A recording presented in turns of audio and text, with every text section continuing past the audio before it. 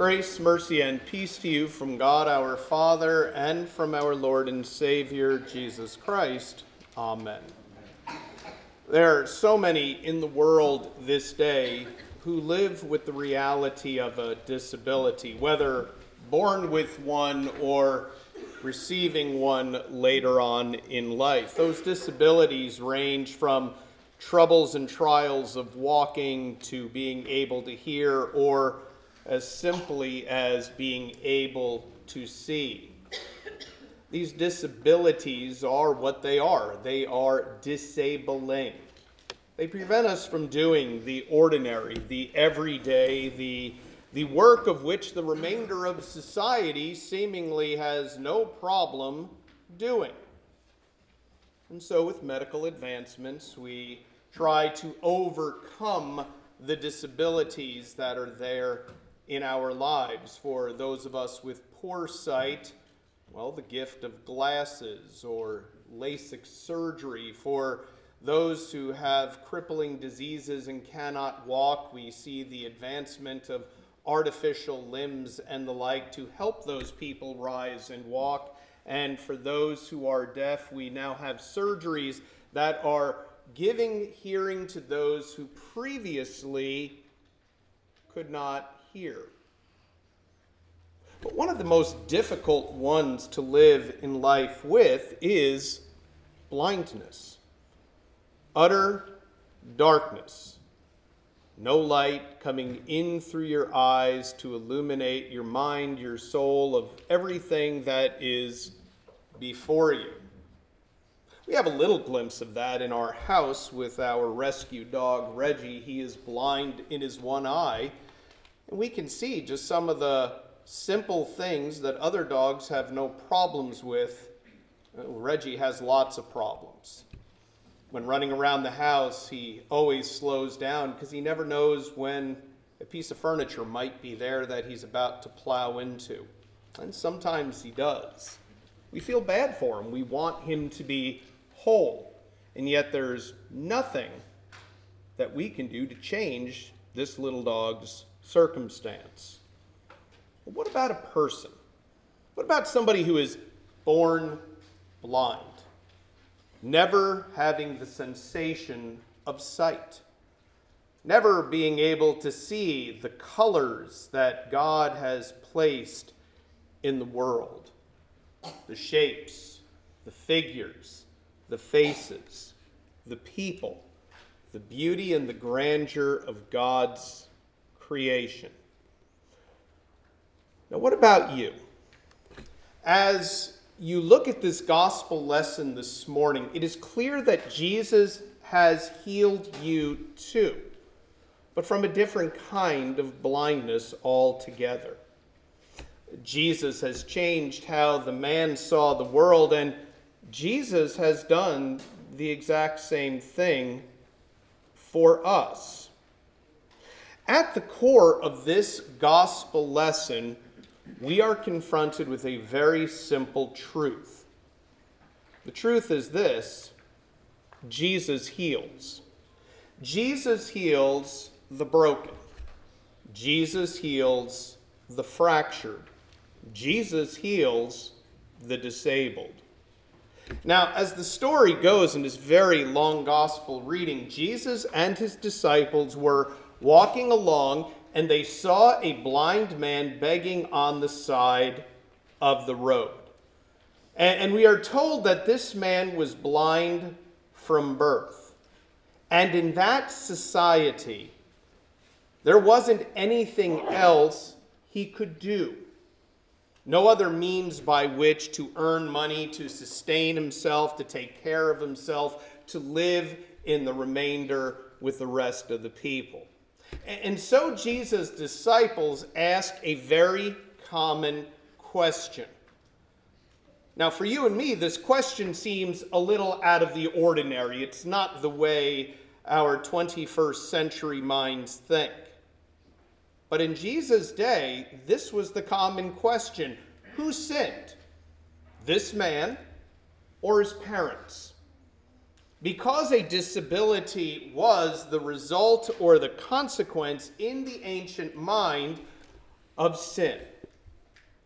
So did his family do something wrong? Was it his mom and dad's fault? After all, we do a lot of that, don't we? It's not my fault, it's my parents' fault. Or my grandparents' fault, that kind of generational guilt. Or was it the man? Did the man do something wrong? And yet we are told simply, he was born this way. The reality is, somebody had to have sinned. Now, the common belief was also that a disability was a punishment from God. Can you imagine? Whatever your ailment may be, whatever you were born with, you live with this overwhelming sense that God is punishing you. Have you ever felt that way? Like circumstances just don't go the right way and you feel like, what did I do wrong, God, to deserve this? I think we sometimes think that way. The pile up of work that we just seemingly can't get out from underneath, the challenges of the position that we are in. Maybe it's the financial crisis that we are facing. And we start thinking, God, what did I do wrong to deserve this? And for the disciples, they were thinking this way: somebody had to have sinned. Somebody broke God's law. Somebody did something wrong. But that isn't how Jesus answers this, is it? In fact, Jesus' answer turns everything on its ear, because Jesus' answer is, it's no one's fault. Can you imagine if your entire faith construct is based on God's punishment, you doing something wrong to get what you deserve, and Jesus goes, no, it's not anyone's fault. I love what it says in verse 3, early on in our text. Jesus answered, it was not this man sinned, or his parents, but the works of God might be displayed in him. Simply put, in the midst of adversity, God can do amazing and something out of the ordinary. God's about to do something absolutely incredible, and that's why this man was born blind. For this very moment. For this moment, for the works of God to be displayed to the entire world. You see, Jesus connects this situation with his outlook on life. That God is always willing and doing and working through ordinary people. That God is working and willing in the midst of us every single day. He continues in verse 4, we must work the works of him who sent me while it is day. Night is coming when no one can work. We need to work now, while it is still daylight, while we have time, while we have breath in our lungs, while God gives us the physical abilities, the emotional capacity, and the spiritual bandwidth to do. You can't do it when you're dead. You can only do it on this side of the dirt, so to speak.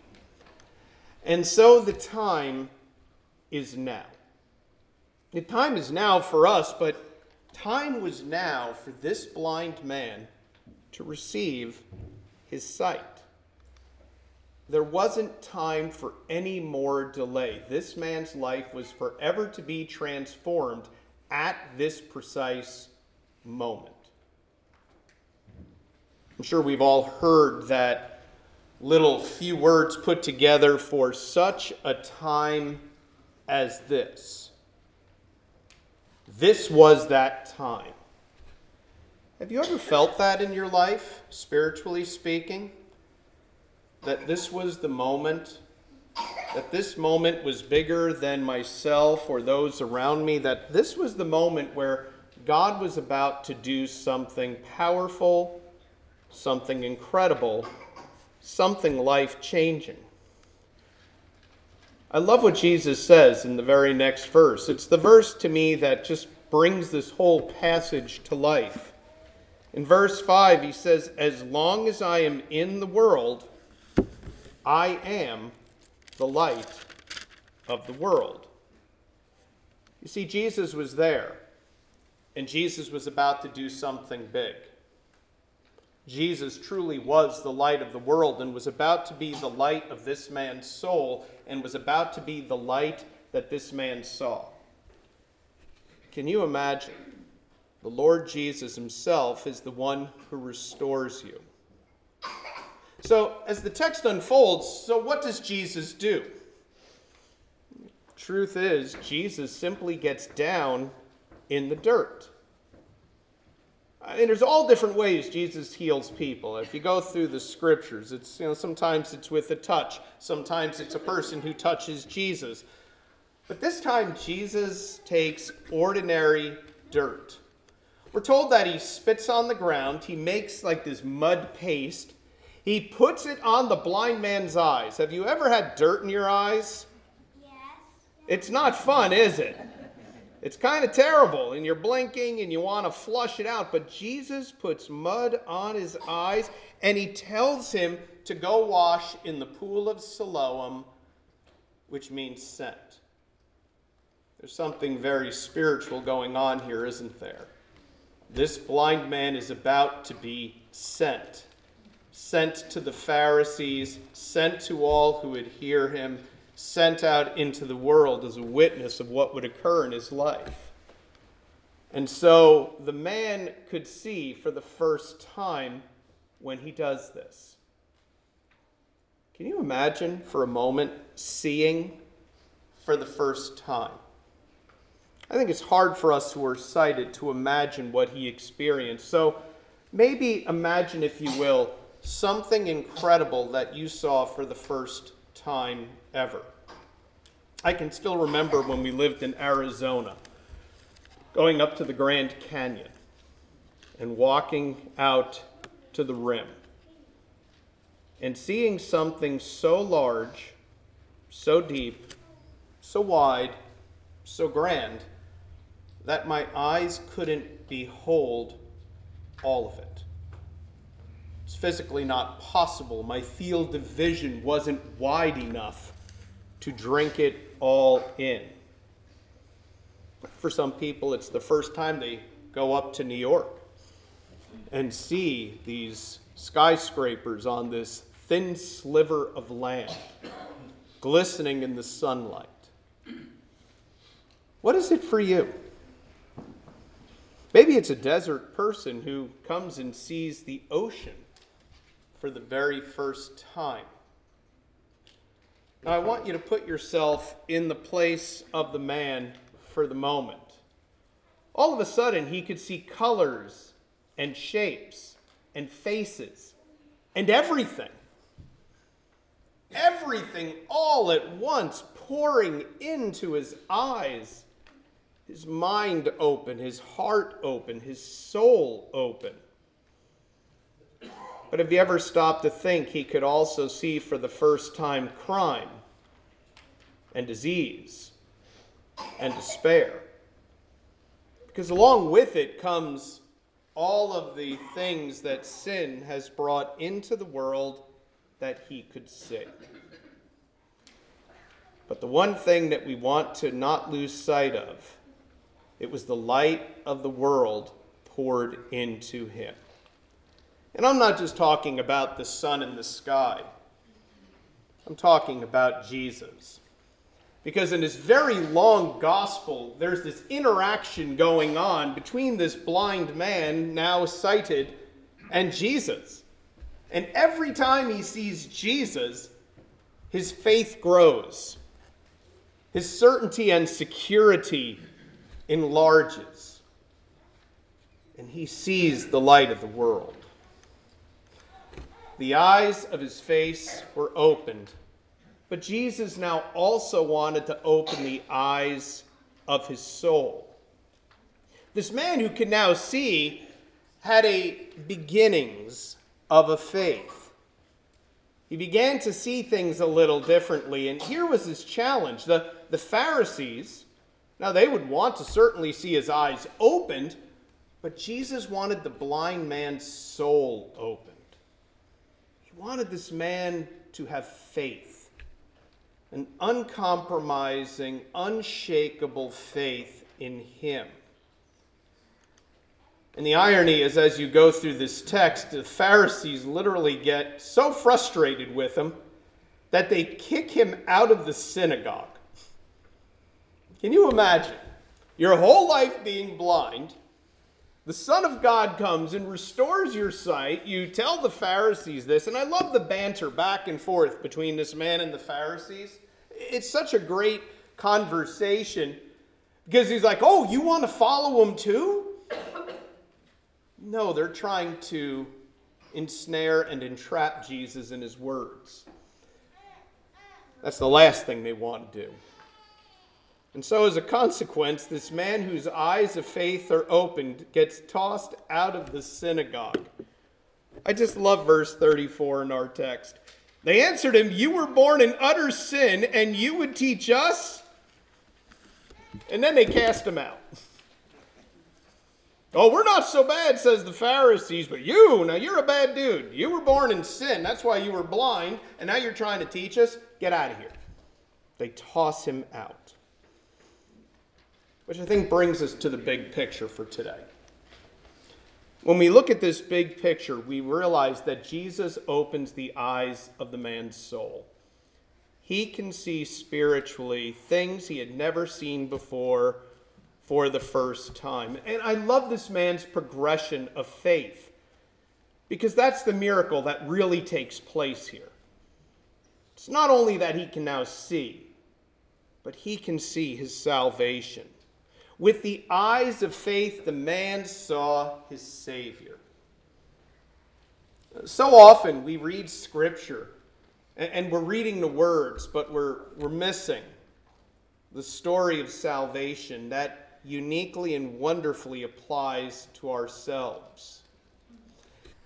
This man's story, in a very real way, is our story.